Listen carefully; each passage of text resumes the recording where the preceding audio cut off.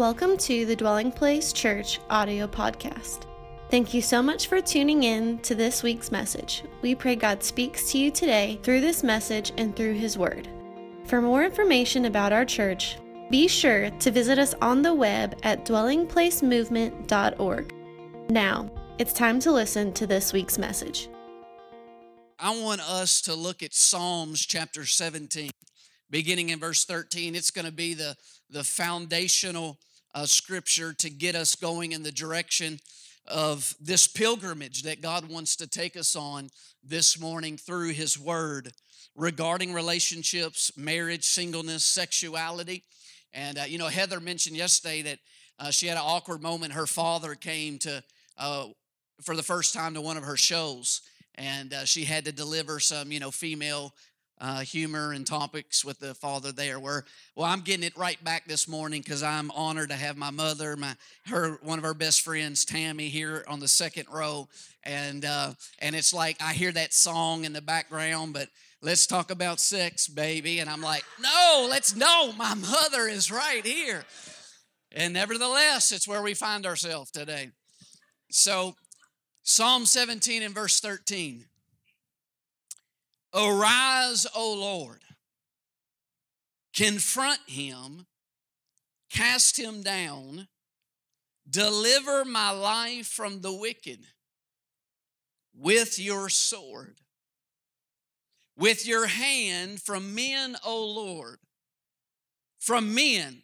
Men there is not just men, male, it's mankind, of the world who have their portion in this life, and whose belly you fill with your hidden treasure. They are satisfied with children and leave the rest of their possession for their babes. David says, though, as for me, I will see your face in righteousness. I shall be satisfied when I awake in your likeness. I want to teach a message, primarily teach today, titled Foundation for What Should Be. Foundation for what should be. Let me pray.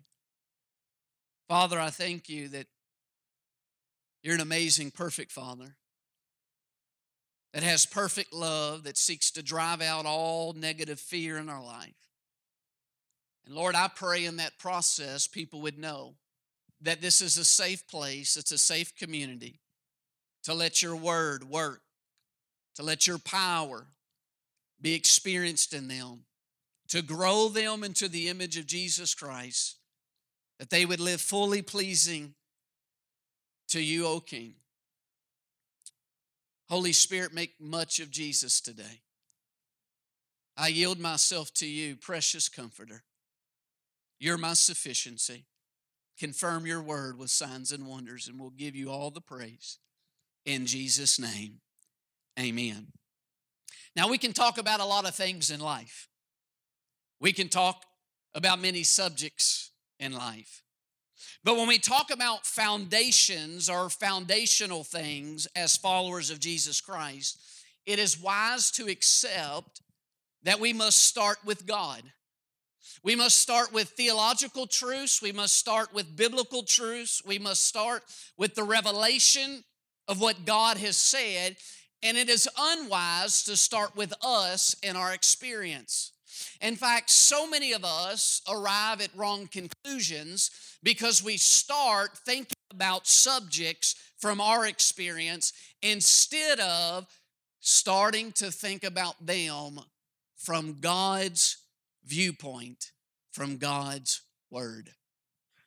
I want to take you through what I believe is an organized theological foundation regarding marriage, regarding sexuality, regarding singleness that has helped me and I believe will help you as well. We're going to look today at 5 things, Lord willing, and they all start with a C. The first being, when you think about marriage, when you think about singleness, when you think about sexuality, the first C, number 1, is Christ-centered. When you go to the book of beginnings, Genesis, which just means the book of beginnings, in Genesis 1 and 26, it says, then God said, let us make man in our own image, according to our likeness. Let them, now again, make man there, as he's not talking about males, he's talking about mankind. Let them, the plural, have dominion over the fish of the sea. Women, there's the first thing for you is that God didn't create you to be ruled over. You were created, women, to rule beside males. Meaning that God has places of leadership and empowerment for women in His kingdom. It said He created them to have dominion over what? The fish of the sea, over the birds of the air, over the cattle, over all the earth, over every creeping thing that creeps on the earth. Then God blessed them, Adam and Eve, male and female, and said to them, be fruitful and multiply. Fill the earth and subdue it. Have dominion over the fish of the sea, over every living thing that moves on the earth. Now, here's what you need to understand. The let them have dominion over, the let them be fruitful and multiply, the let them fill the earth with my image and subdue it. Listen, it was all for the purpose of the kingdom of God. Which means in the beginning, the purpose of marriage, the foundation for the reason for marriage was the purpose of the kingdom of God on the earth. In the beginning, not only was the purpose of marriage for the extension and the advancement of the kingdom of God, but the primary motivation for marriage was for the purpose of God's kingdom.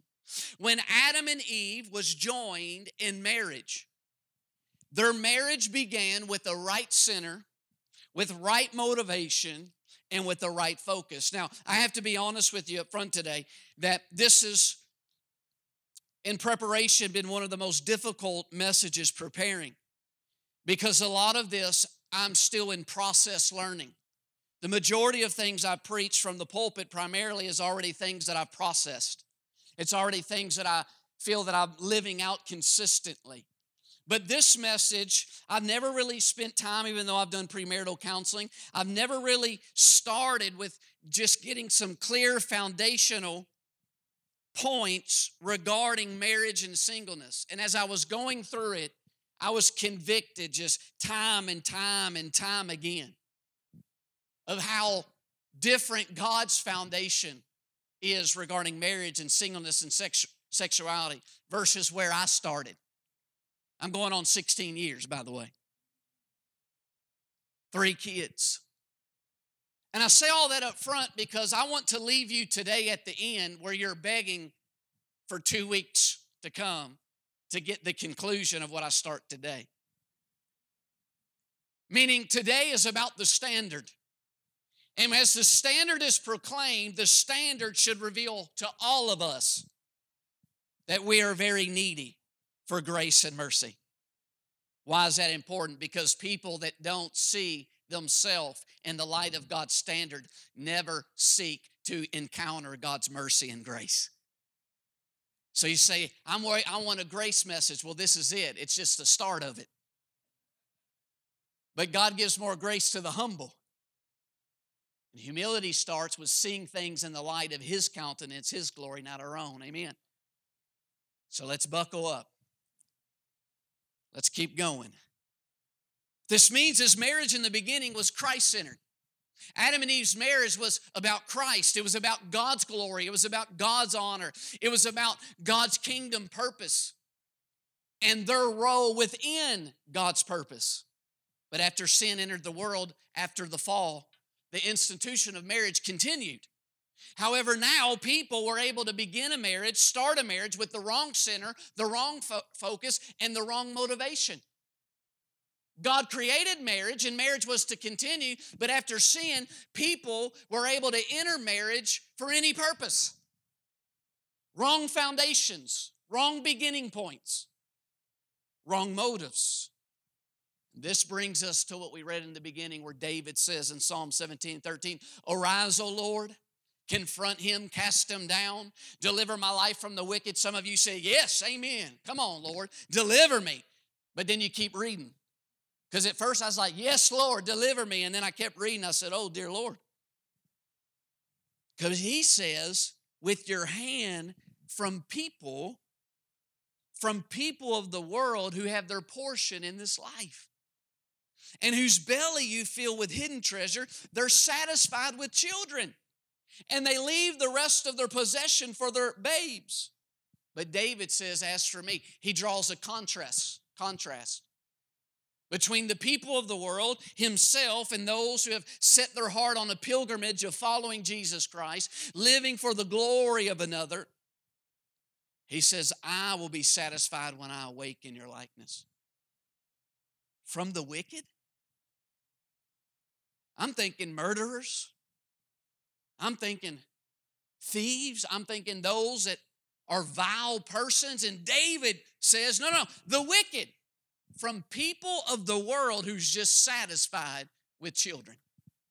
Satisfied leaving their possessions for the next generation. And here's what hit me. Dear God, OMG. Is David praying a prayer during his lifetime to be delivered from people like myself today? I call them American dream people.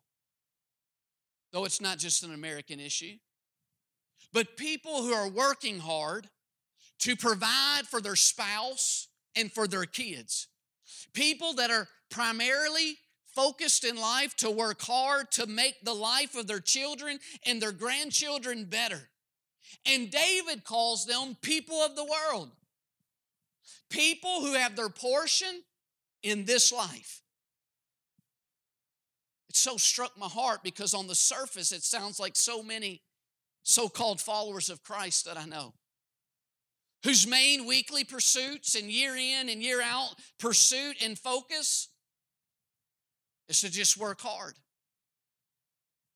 to provide for their spouse and provide for their children. And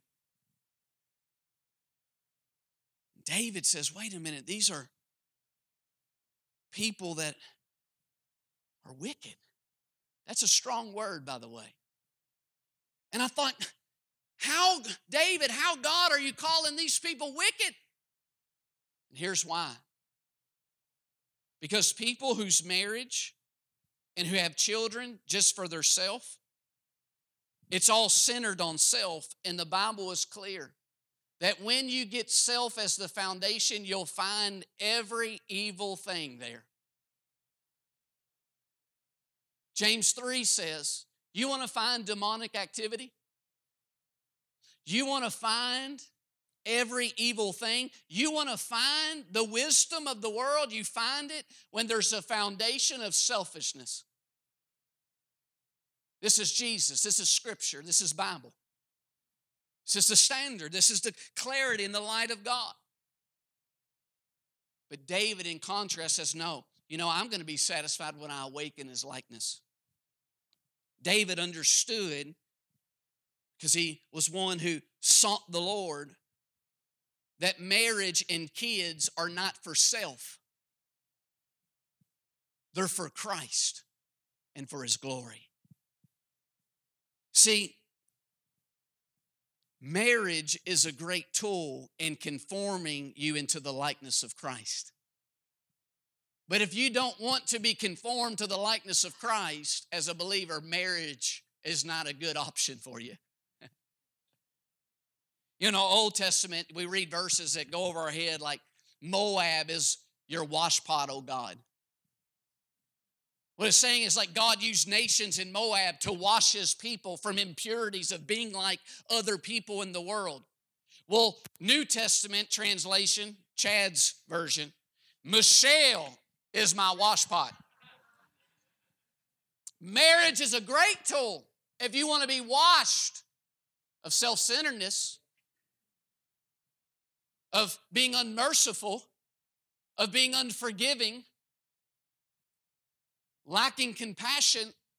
But if you're not seeking and satisfied when you're being conformed to Christ, marriage is not a great option.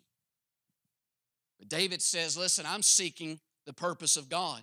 I'm seeking your kingdom. Therefore, I'm satisfied when I awake in your likeness. It's interesting, the one story, all of us that's familiar with Scripture that we know about David, Bathsheba.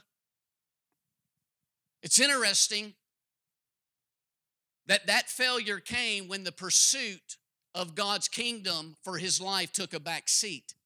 And Scripture says he was at home instead of at war.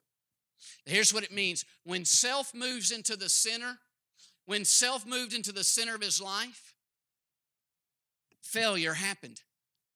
Because here's the default for all of us. If we're not seeking first the kingdom, then by default, we are seeking first selfish desires.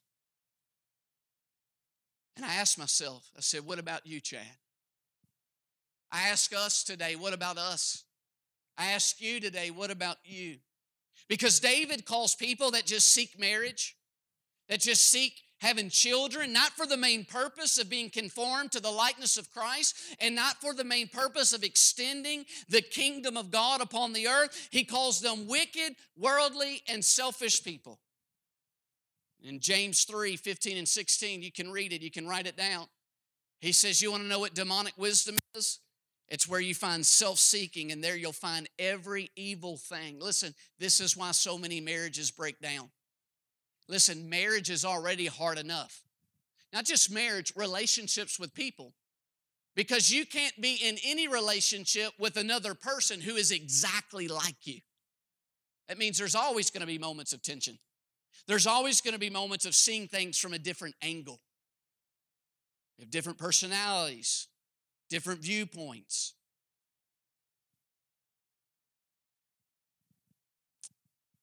It's difficult.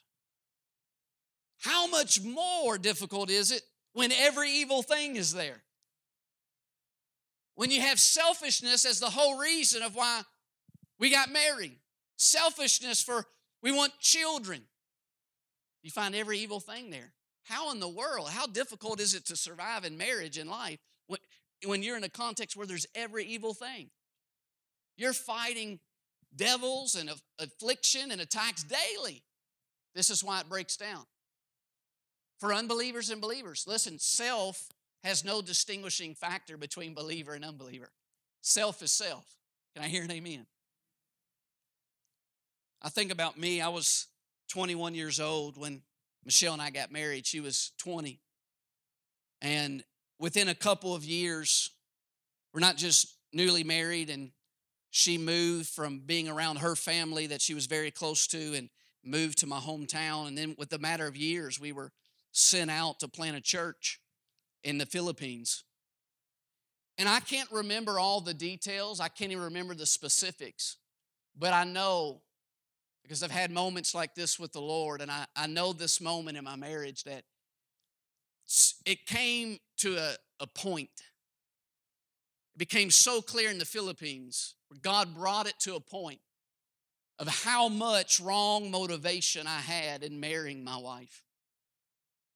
And I was experiencing a lot of self, and if you experience a lot of self, that means you're experiencing a lot of demonic activity, fighting and focused on self and me. And I'll never forget the moment where a change of heart happened.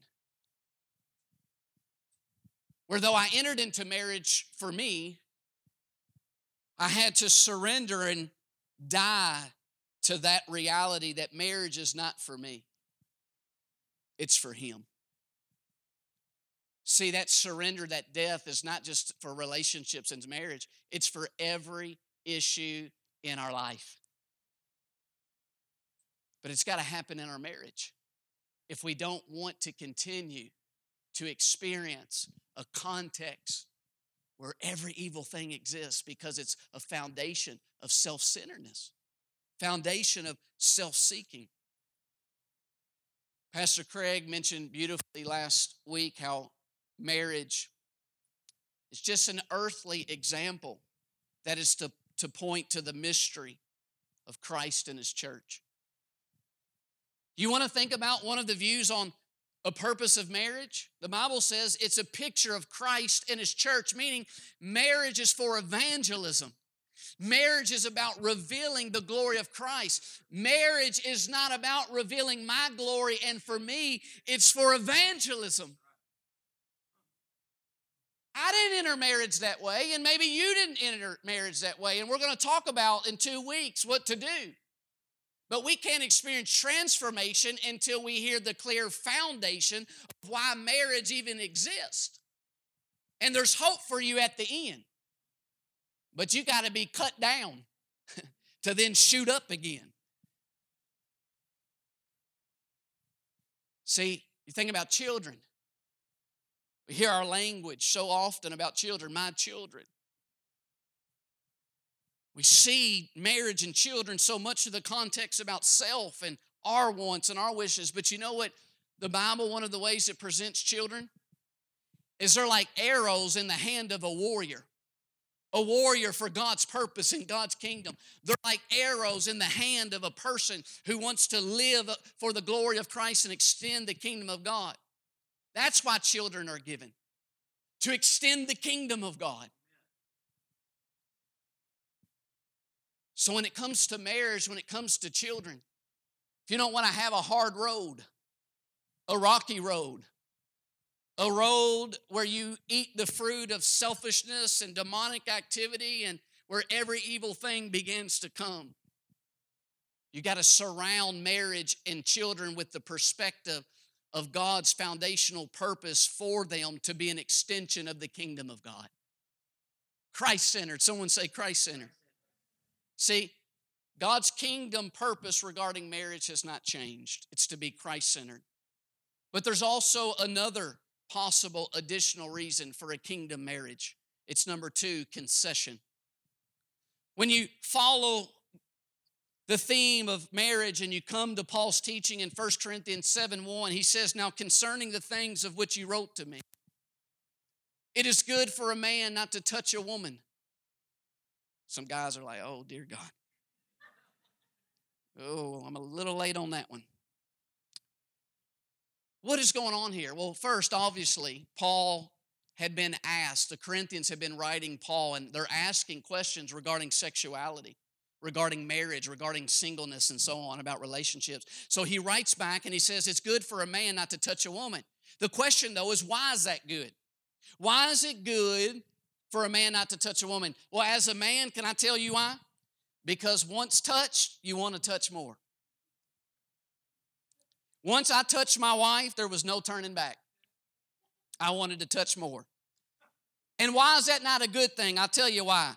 Because the result is more of your focus, more of your time, more of your drive, more of your passion will be devoted to seeking, how can I touch her more? I mean, literally, I have all kinds of different reading and sitting places in our property and our home, and I'll spend time just looking around the corner, strategizing, how can I touch her more? Especially in the summer. I mean, you think being single and wanting to marry a girl is torment? How about being married and then you're working from home and you come out to get lunch and in the summer your wife's walking around like, hello? And I'm like, how can I touch her more? I mean, I'm strategizing. A lot of energy goes into it. So maybe what else Paul says about why it's not good for a man to touch a woman will help us understand more. He continues on in 1 Corinthians 7:32. Notice what it says. But I want you to be without care. He who's unmarried cares for the things of the Lord, how he may please the Lord. He goes on in verse 34. There's a difference between a wife and a virgin. The unmarried woman, that's interesting, isn't it? Scripture equates being unmarried with being a virgin. Why is that important? It shows that sex outside of marriage is considered by God as sin. Doesn't matter what culture says. If you want to know what God says, if you want to know what your Creator says, if you want to know the standard we're going to be held to when we stand before our Creator, this is the standard. Sexual activity outside of marriage is a sin. It's missing the mark. God didn't create you for that. He continues on, the unmarried woman cares about the things of the Lord, that she may be holy both in body and in spirit. But she who is married cares about the things of the world, how she may please her husband. And this I say for your own profit. Notice that. Profit. The standard is for our profit. The standard might be hard. The standard might be high, but it's for our profit because God knows how He created life to work.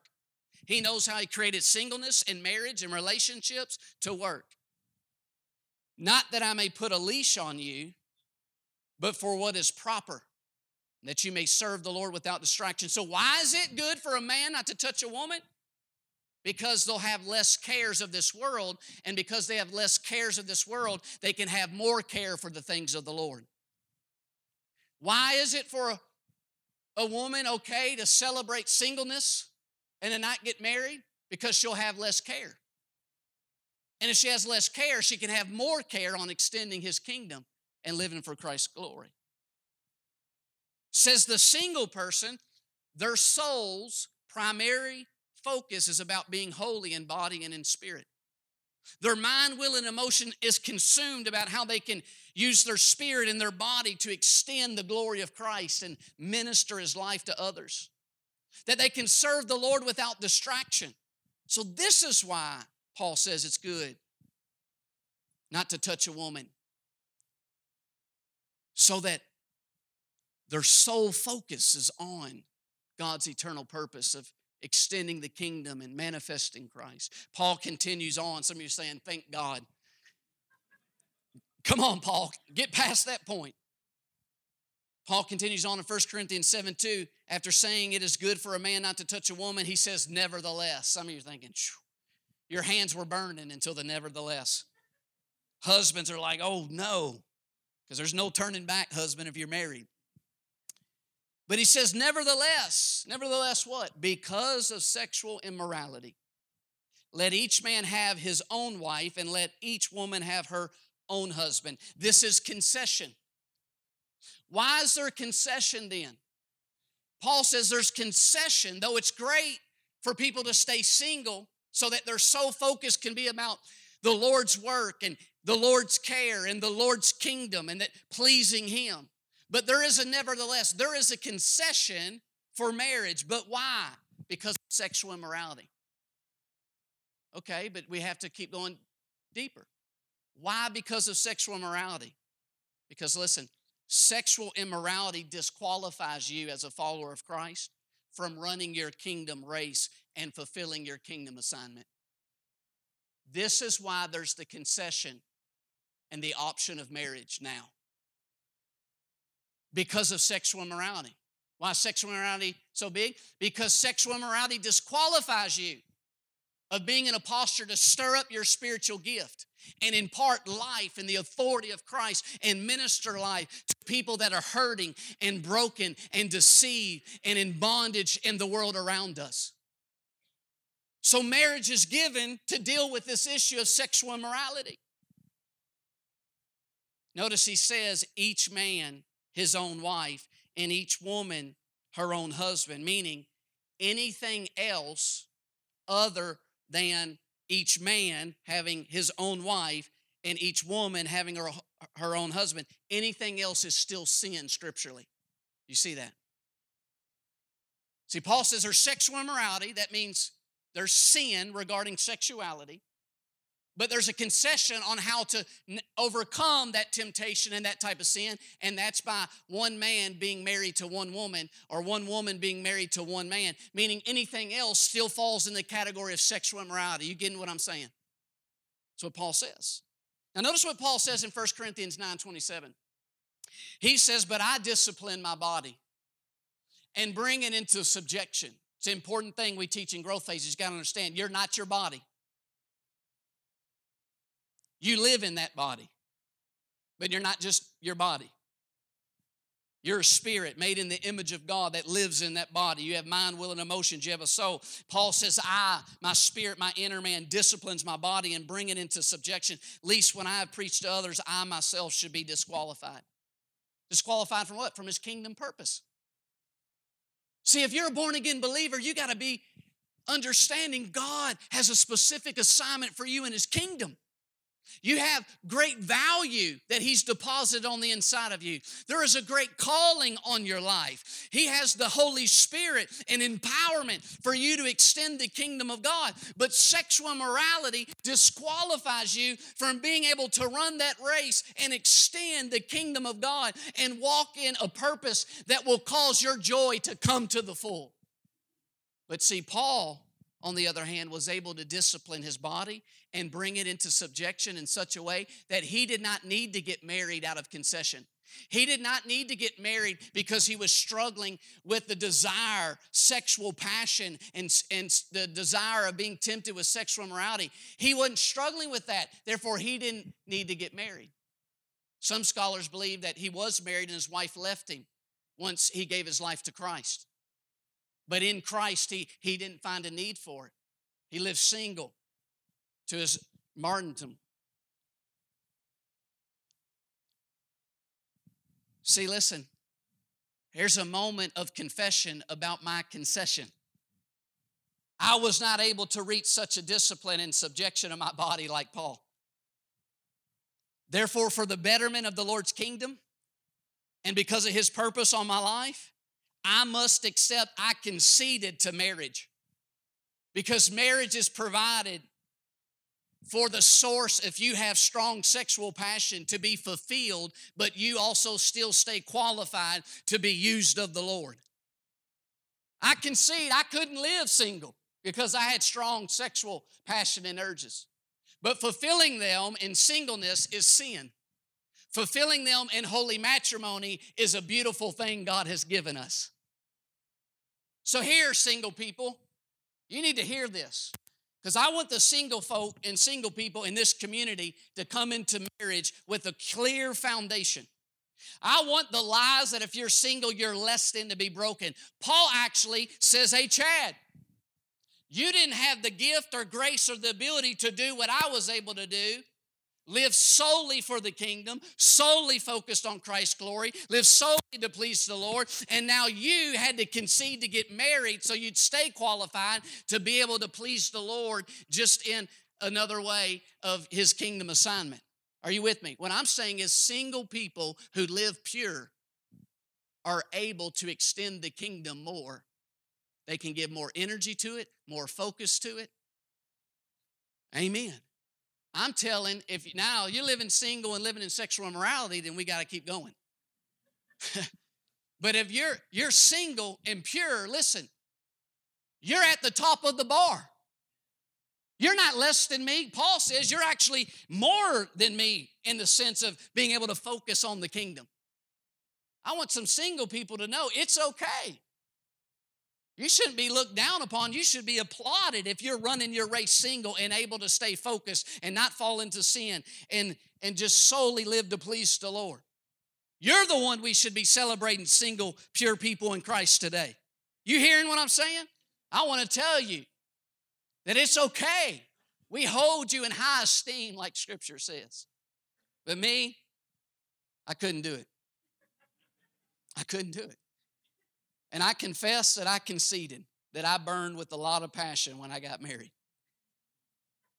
Here's what it means. If we can't, as a single, keep our body subject to our inner man for the Lord's purpose, then marriage is provided by God to serve that purpose so that we can still fulfill his kingdom purpose through us. I'm going to say it again. If we can't, as a single, keep our body subject to our inner man for the Lord's purpose, then marriage is provided by God to serve that purpose so that we can still fulfill his kingdom purpose through us.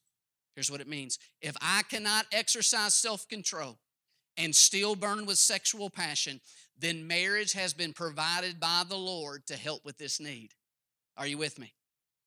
No one's with me?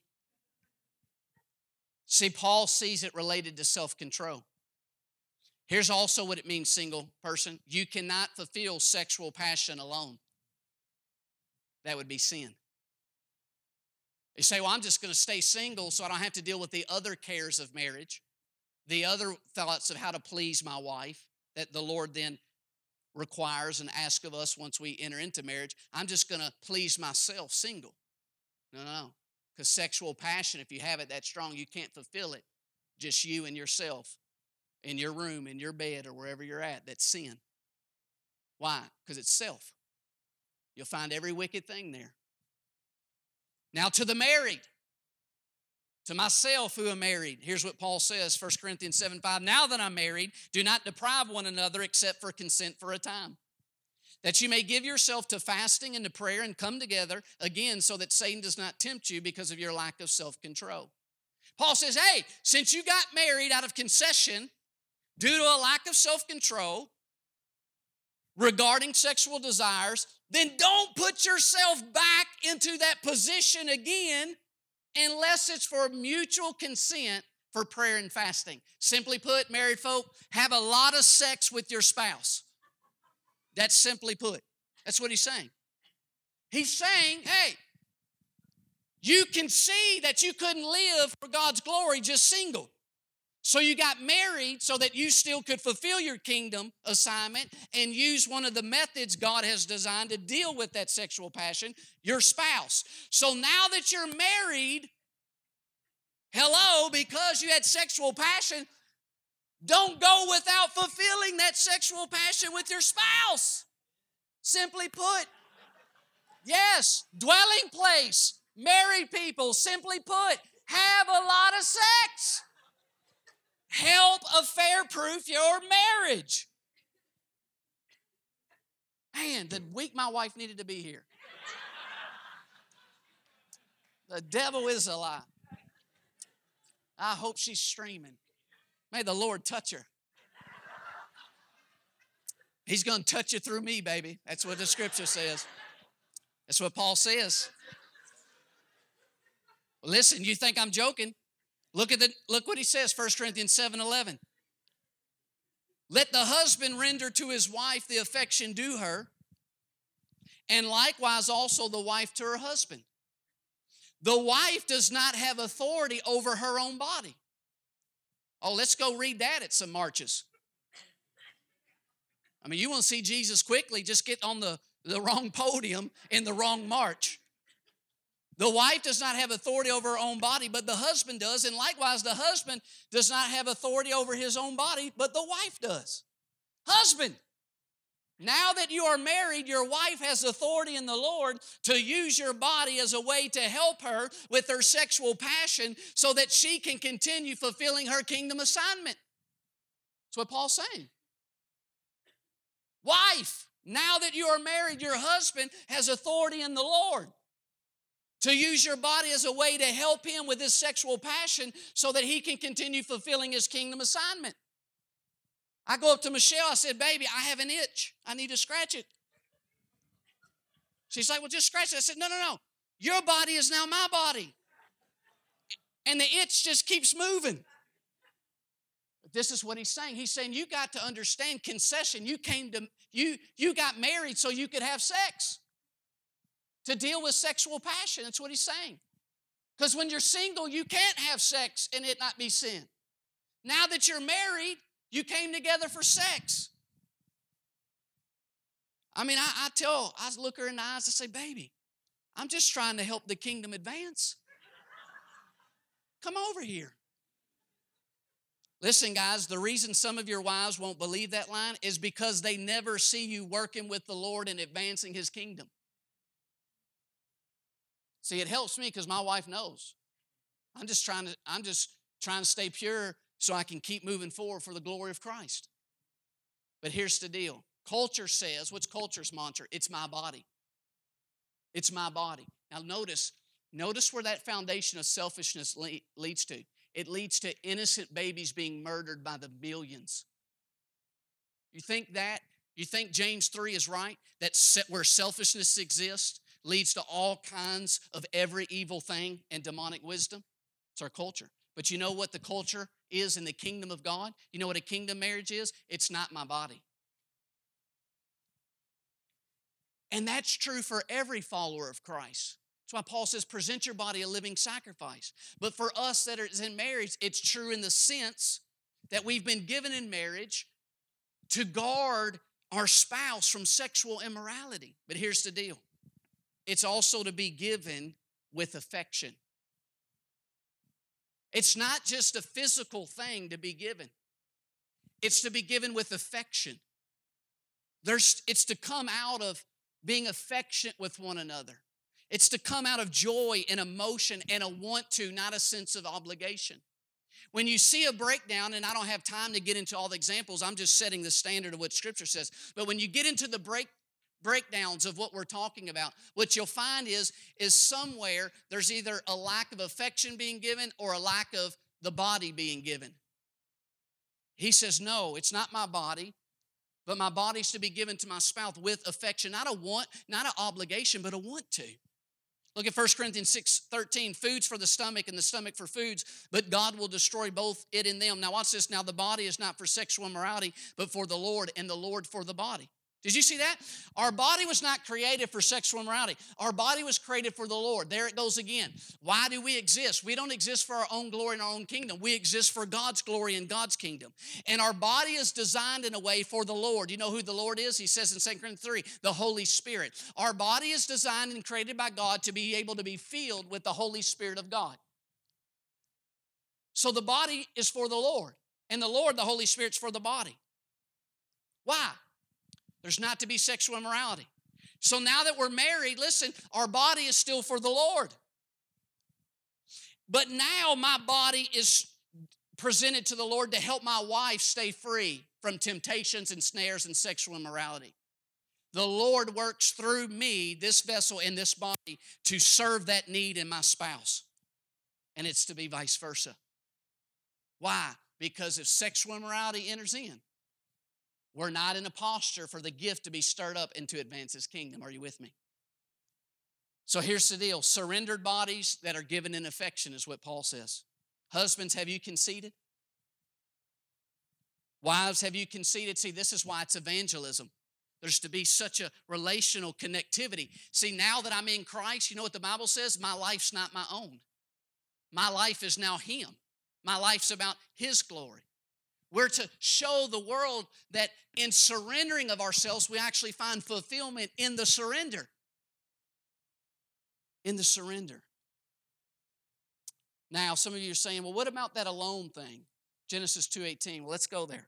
Genesis 2:18. And the Lord God said, it is not good that man should be alone. I will make him a helper comparable to him. So Christ-centered, there's concession, and then comparable. First, we must understand that the context for man should not be alone, the context is that it was not good for Adam to be alone because of the purpose of the kingdom of God being extended on the earth and exercising dominion over all things on the earth. Listen, that's a lot of work. Do you think extending the kingdom, have you looked at our earth lately?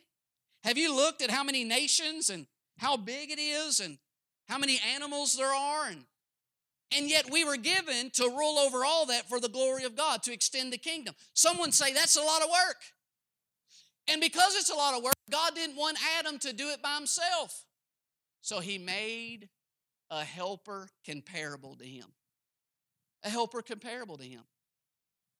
Someone that could help him in extending the kingdom of God over animals, over all things on the earth, because animals were not on the same level as Adam. This is why, again, bestiality is a sin. Listen to me. Because we are created to rule over animals. Animals are not on our same level. So God gave Adam Eve a mate that was comparable to him, that could extend dominion and the rule of God over animals and things on the earth. See, when we think about sexuality, we humans, we think pleasure, but our holy God thinks about purpose.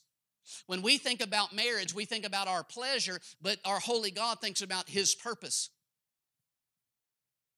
His purpose. And the more we become like Him, it's the same with us. We begin to surround our marriage. We begin to surround our children. We begin to surround our life, not for our own purpose and glory, but for Christ's purpose and glory. And that is the only place you'll find true peace and joy, by the way, and fulfillment. So God makes him this helper to extend the kingdom. See, when Adam and Eve came together, it was coming together for the better. It was a better way to see God's kingdom and purpose accomplished on the earth. This is not why I originally came together. I didn't originally come to get married to Michelle for the betterment of the kingdom. I came to try to make me feel better. I wanted a wife. I'm burning with passion. I thought she was beautiful. And I didn't read 1 Corinthians 7:1. I wanted to touch her. She was beautiful. But Adam and Eve, when they came together, it was for the betterment of the kingdom. In fact, Paul says when it comes to the church of God, when it comes to relationships, we should always come together for the better, for the betterment of each person fulfilling their kingdom purpose and extending the kingdom of God upon the earth. And notice the helper, Eve, was a comparable to him. See, we think wives in the sense of, yeah, husbands, macho men walking around. Yeah, I need a helpmate. David, I'm a horrible cook, so I need a helpmate, need someone to cook. I sure ain't gonna clean, I need a helpmate. Listen, that's low-level help. When he talks about a helpmate, he's talking about someone that comes in your life, blessed by God, empowered by God, extending the kingdom of God, just like you men. Your wife is a terror to the devil, men. And God wants some godly marriages empowered by a spirit that's advancing the glory of Christ. God's concerned way more than that, than just helping with dishes and stuff. Are you hearing what I'm saying? I'm telling every lady in here, every man in here, that you got a high calling in Christ. Don't allow just secular in the world try to tell you, oh, just a good little marriage. We don't have just a good little marriage. We're going to have a God-given marriage that hell trembles about. Hell absolutely fears when there is a man and a woman in holy matrimony that exists for the foundation of extending the kingdom of God upon the earth. Oh, what a powerful tool in the hand of God. When you think about compatibility, single people, we think about physical compatibility, Casey, emotional compatibility, and spiritual compatibility. When you're thinking about marriage, if you've already conceded that singleness and you fulfilling the kingdom calling and purpose for your life is not going to happen by you staying single because you're tempted too much by sexual immorality, you burn with too much sexual passion, then when you think about who is the right one, and there's not just only one, by the way. If that was the case, if they died, you can never be remarried. The truth of the matter is there's many people you could marry, single person, and have a godly, empowered, Holy Spirit marriage. Like I hear people say, that's my rib. Well, God actually didn't really take your rib out and form that woman. He only did that in the beginning.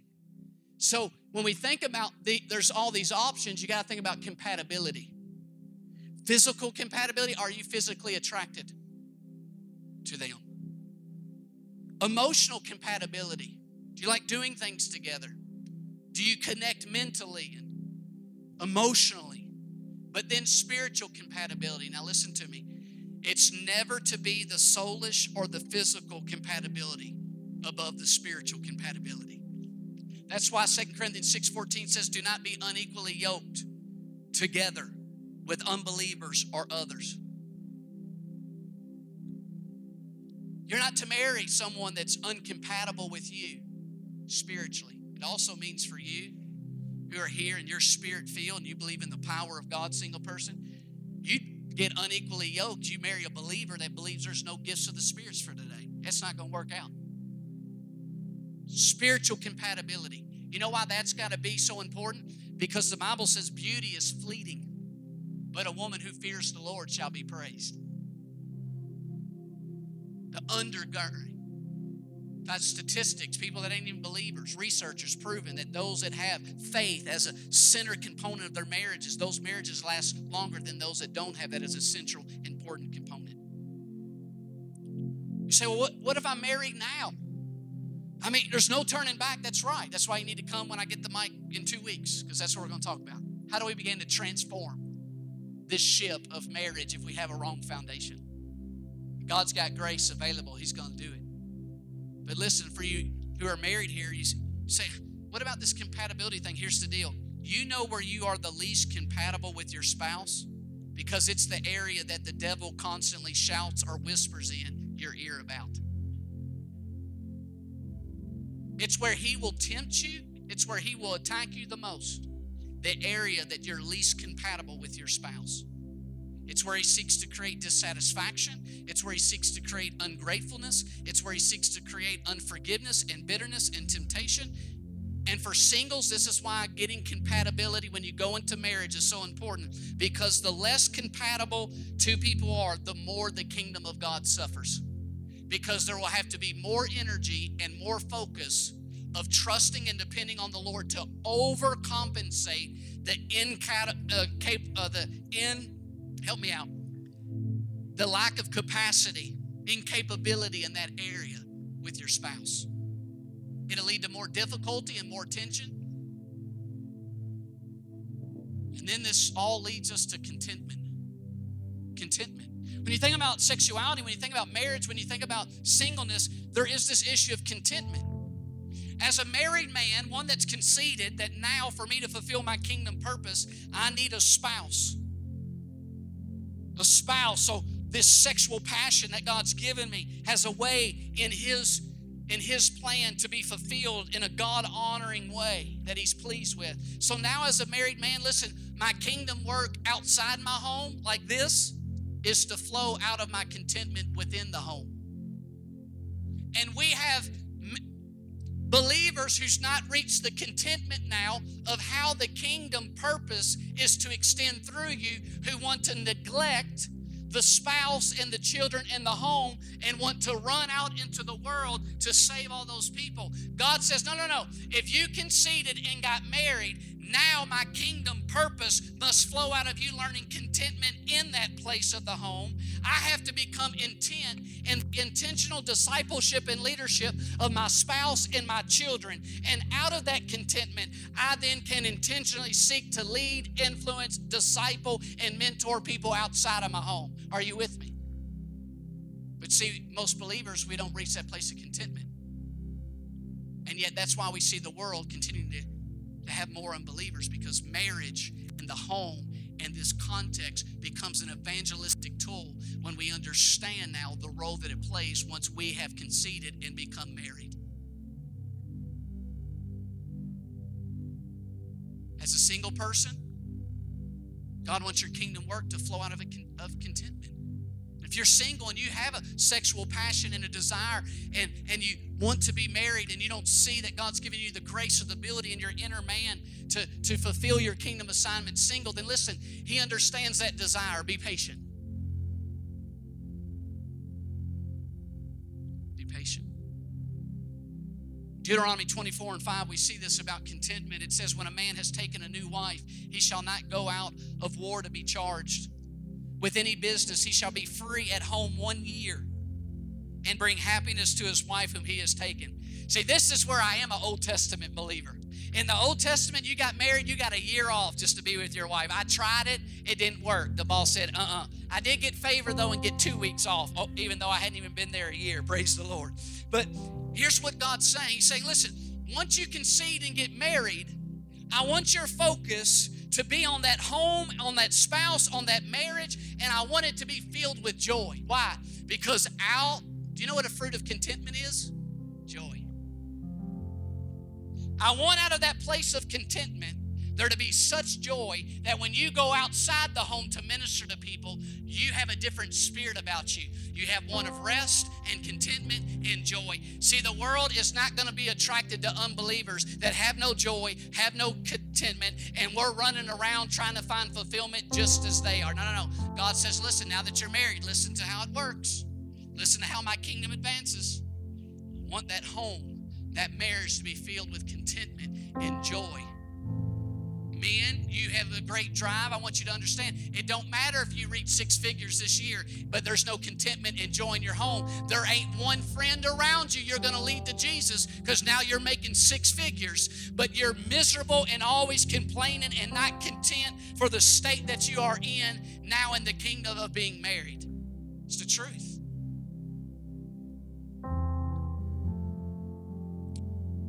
Deuteronomy 20:7, he says, what man is there who's betrothed to a woman and has not married? They're about to go into battle. They're about to extend the kingdom of God. And the leader says, wait a minute. I want to know any of you that's betrothed to a woman. If so, I want you to leave right now. Wait a minute, I'm about God's kingdom purpose. Come on, leader. I'm ready to fight. I'm ready to minister. I'm ready to use my gifts. He says, no. If you're betrothed to a wife, I want you to go home. Back to that woman. I want you to marry her. Then he keeps on. He says, hey, is there anybody else that's fearful? You're fearful? All right. I want you to go back home. And I want you to go back home until you experience contentment and joy and the perfect love of the Father that drives out that fear. Hey, anybody else? Is there anybody else out there that's faint-hearted? I want him to go back to his house. Here, see, listen to me.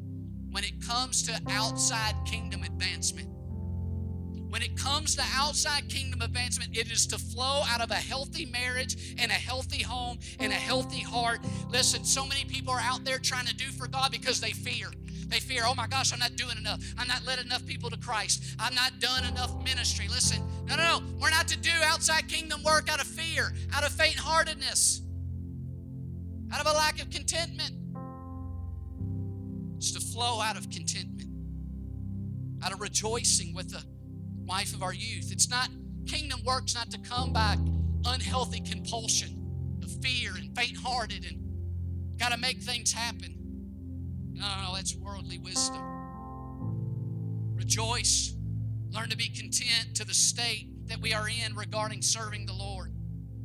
It's important because he says, listen, biblical leadership, 1 Timothy 3:2-5. He says, how can one lead well in the church, in the community of God's people, if he's not learned to lead his own house well, having his children submitted to God's purpose and reverence? See, me finding contentment in discipling my children and leading and loving my spouse, listen, that becomes a louder evangelism that I could ever go and get a microphone and tell people about Jesus if it wasn't coming out of that place of contentment. Because listen to me, the kingdom of God is not words only, it's the spirit we bring with us. And darkness, unrest can't cast out unrest in other people. But when your ministry to people on the outside is flowing out of contentment and joy from the inside of your heart and the inside of your home, listen, it can cast out that unrest, lack of joy, lack of peace in unbelievers that are hungering or needing to know the compassion and love of Jesus Christ. Are you with me? That's why Ephesians 6:4 says, do you have children? You don't have children for yourself, Chad. You're to bring them up in the training and the admonition of the Lord. I have to concede as a married man and a father of being content of what's happening in my home. Because if not, listen, all this outside that God has put before me will suffer. We think the kingdom will advance if I neglect that and go preach more. That's not God's ways. And remember what the prophet said about God. My thoughts are not your thoughts and my ways are not your ways. Did you know that the majority of adulteries and issues, it comes out of a lack of contentment? Hebrews 13:4-5, he says, listen, let your conduct be without covetousness, because fornicators and adulterers God will judge. Let your conduct be without covetousness. Be content with such things as you have. Contentment's free from covetousness. That's important for me as a leader. I can look at other churches and other ministers and say, wait a minute, they have a bigger platform, they have bigger influence, they have more followers, they preach to more. No, listen, but when you have contentment in your home, you have contentment in your heart, when you're content with that, it frees you from covetousness. You don't start looking elsewhere. You find the rest and the intimacy with the Spirit of the Lord in the sphere that now you have in His kingdom. Hallelujah. Why does all this matter? I'll tell you why. Because all that I've said, Christ-centered, concession, comparable, compatibility, all of this, it all determines your calling capacity currently. Some of you want to be used for the Lord, but see, currently your capacity is limited because you've not reached a place of contentment. The Lord wants you to be content in Him and the methods and the ways that now in Him you find yourself, whether married or single. As they begin to sing, why don't you close your eyes for a moment? You say, Pastor Chad, at some point I know the Lord has communicated. He stirred something in me. He's spoken something to me. That's you. I'm not going to embarrass you. I just want to know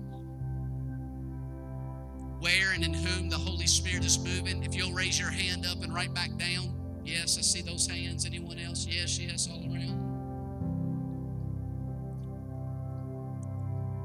Maybe you're married, maybe you have children, and according to the scripture, maybe you're just like other people that don't even know the Lord, and yet you heard today that we're to be different because our marriage and our children don't exist for us. It exists for His kingdom and His glory. And you say, I don't know what all that looks like practically. I don't know how to turn the ship. I don't know how to uproot the foundation. Listen, you don't have to know all that. You'll just say, Lord, I invite you to start working and bringing your foundation and starting the process of transformation in me. If that's you, also raise your hand up. Let me see. I invite you, Lord, to start the process in my life. Hallelujah. Let me pray. Father, in Jesus' mighty name, God, I pray, Holy Spirit, you would confirm your word. I pray, Lord, that people would understand that the reason there's a great standard is that there's a great God. And the great standard is here today not to leave us in a place of condemnation and guilt, but to turn us to the great God who's got mercy, who's got grace, who has the power to do the impossible, that He can uproot wrong foundations and lay a right foundation of Christ, that He can transform selfish thoughts and habits and attitudes and bring the character of Christ into our marriage, in our parenting, into our work. I pray, oh Holy Spirit, the great helper of God, that you would begin to blow in hearts and minds today, that you would do a new and a fresh work in people today. God, you're a God of hope, and we thank you for this in Jesus' mighty name. Thank you so much for listening to this week's message. If you would like more information about our church, be sure to visit us on the web at dwellingplacemovement.org.